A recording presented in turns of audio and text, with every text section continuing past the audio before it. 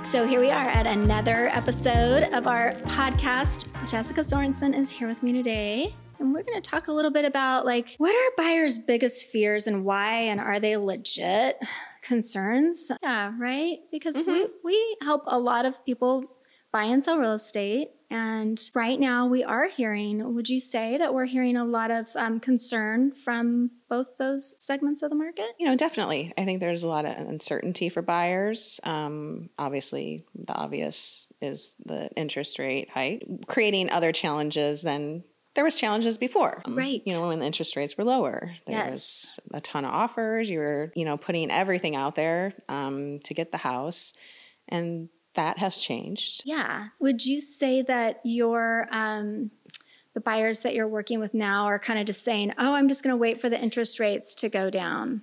Yes, I do. And I think in the back down. of their mind, I think they know that that's probably not realistic, and we don't know what's going to happen. I mean, it'd be, obviously great for buyers if it did, but historically that hasn't been the case at all. To see rates that low. So chances are for it to return anytime soon is probably not going to help you pursue your goal, if that is your goal, to get yourself into a home. There's a lot of noise out there about the market and what's going to happen. And at the end of the day, none of us really know, for one. But they are valid concerns. I mean, nobody wants to screw up. Nobody wants to be like, "Oh, shit, I bought a house and now the values have dropped and the rates the rates dropped." But at the end of the day, the good news is what I think you were going to say, is that they aren't having to now pay $50,000 over the asking price. They could actually get it for, you said this yesterday.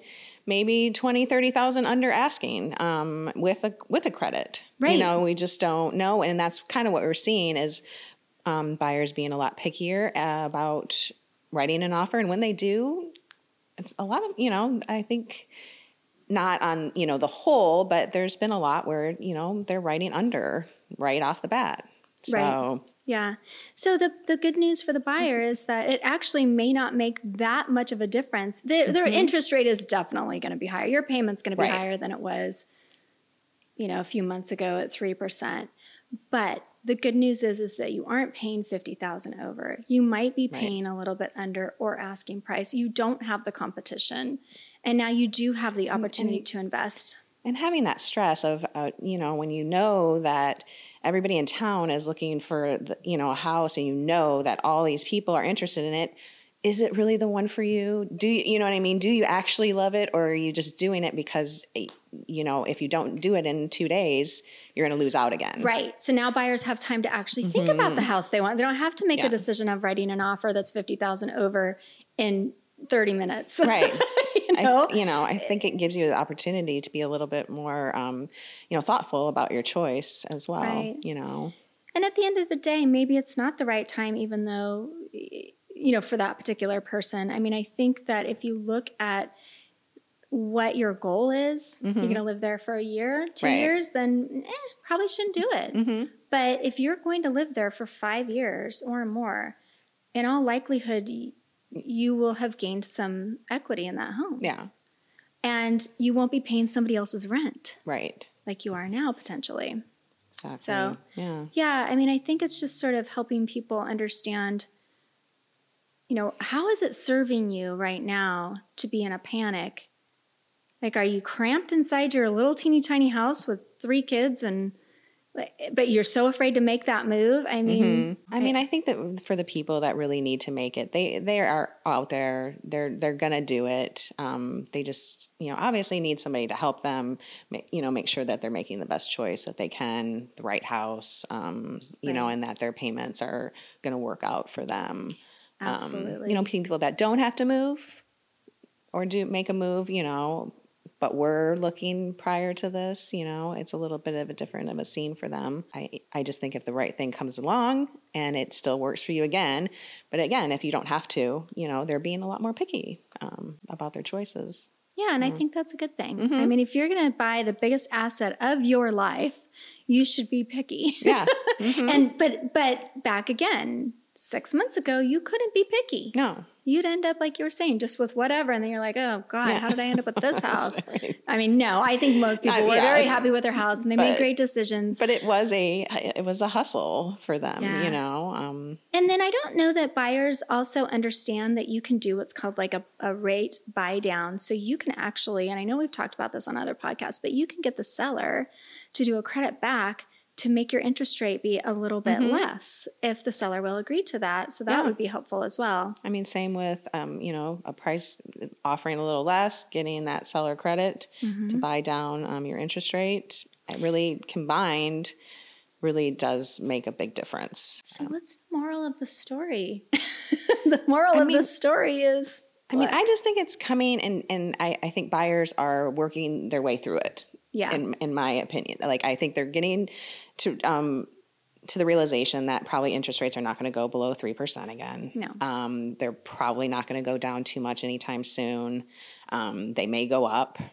So I feel like it's just a kind of settling in of a mindset that we're just in a different place, right? Than we were last year.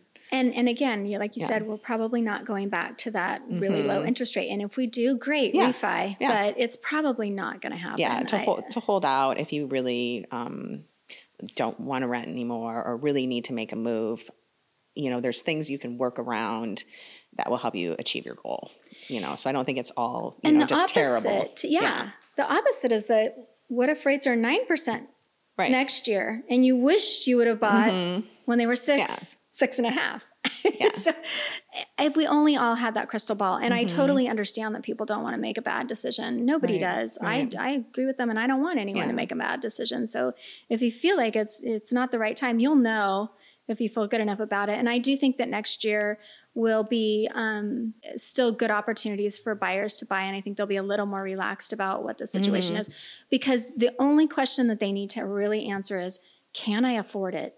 Right. I don't necessarily think you're going to kick yourself 5 years down the road if you paid a little bit of a higher interest rate or paid a little bit more for your house.